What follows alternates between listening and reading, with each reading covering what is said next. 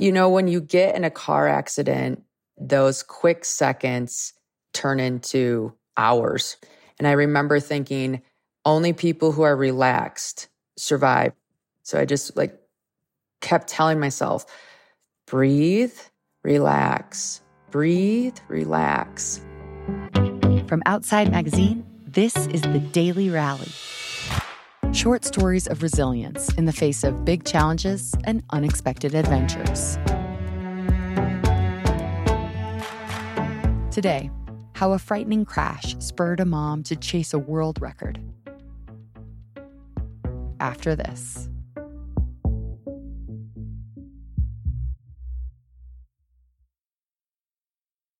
My name is Jennifer Drummond. I normally go by the name Jenn.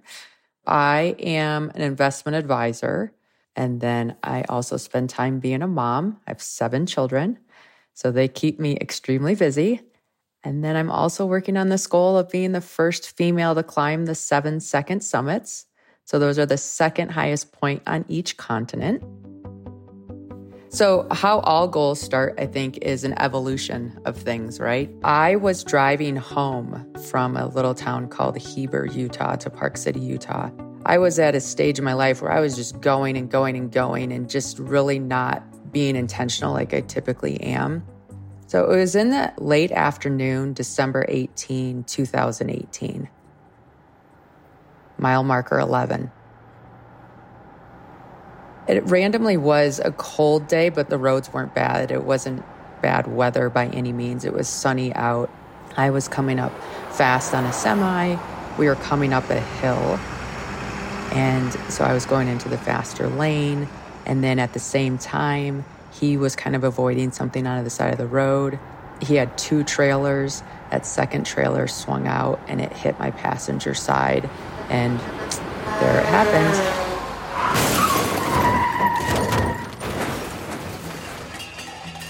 The car's flipping 3 times, end over end, and then ends up sliding in the median.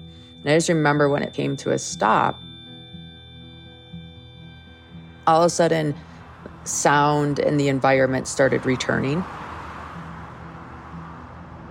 And I heard this person yelling my name. Are you okay? Are you okay? And I didn't even know if I was okay, right? I didn't even want to know, really, to be honest with you. I was so afraid to look at my body. So I closed my eyes and wiggled my fingers and toes, and I could feel them. And I said, I'm okay. And I actually still use that now. Like whenever I'm overwhelmed on the mountain or somewhere else, I just close my eyes and wiggle my fingers and toes. Remind myself, like, I can feel my fingers and toes. Like, I'm okay. Life's good. Let's go. I walked away pretty much unscathed. But I did have seatbelt damage, and so I have breast implants. So the reality is I had to have those changed because they got sliced by the pressure of the seatbelt. But I got a new car, new boobs, and a new lease on life. I mean, how good is that? But police called me a few weeks after the accident, and they said, we just want to let you know. Like, we rebuilt this accident at least 50 different times and could not come up with one scenario where you lived. And that call just really hit home. Like, and those events really hit home, right? All of a sudden, life, everything's magic, right? My kids are fighting. Instead of me being mad that they're fighting, I'm just in awe that they have 2 opinions that they care so fiercely about that they're trying to convince the other person of, right? So I got a call from the principal's office, and I just remember thinking, I'm so glad I'm here to get this call. Like, I'm here to take this call. This is amazing.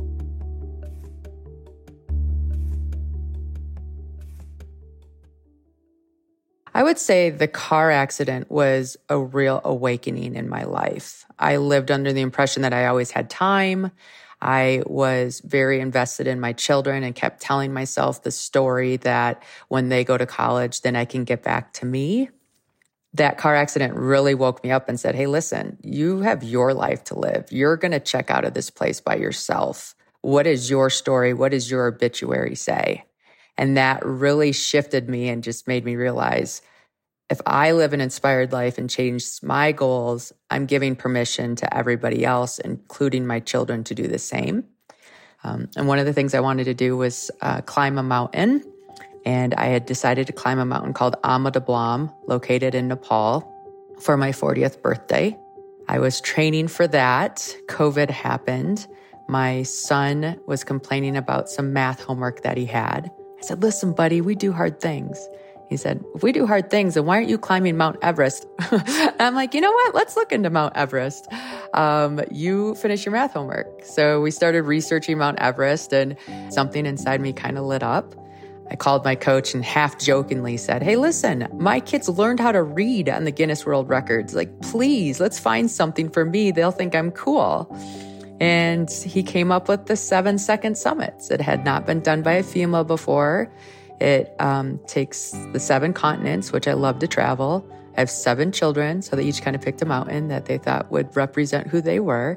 And on came the quest.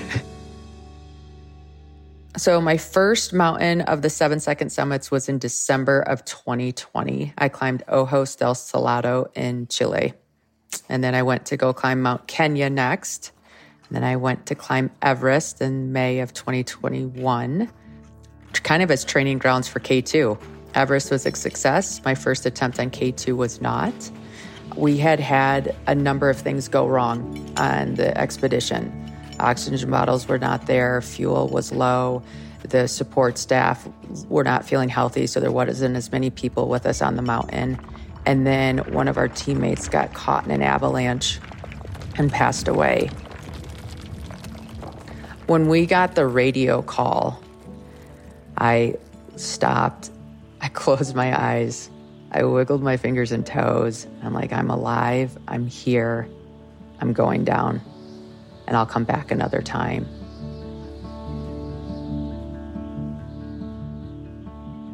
The mountains are always there.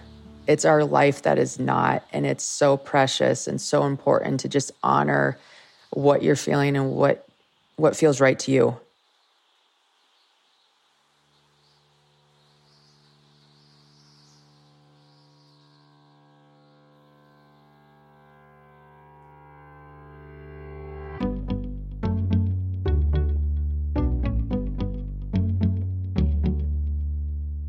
Jenn Drummond lives in Park City, Utah, where she is a mom, entrepreneur, and mountaineer.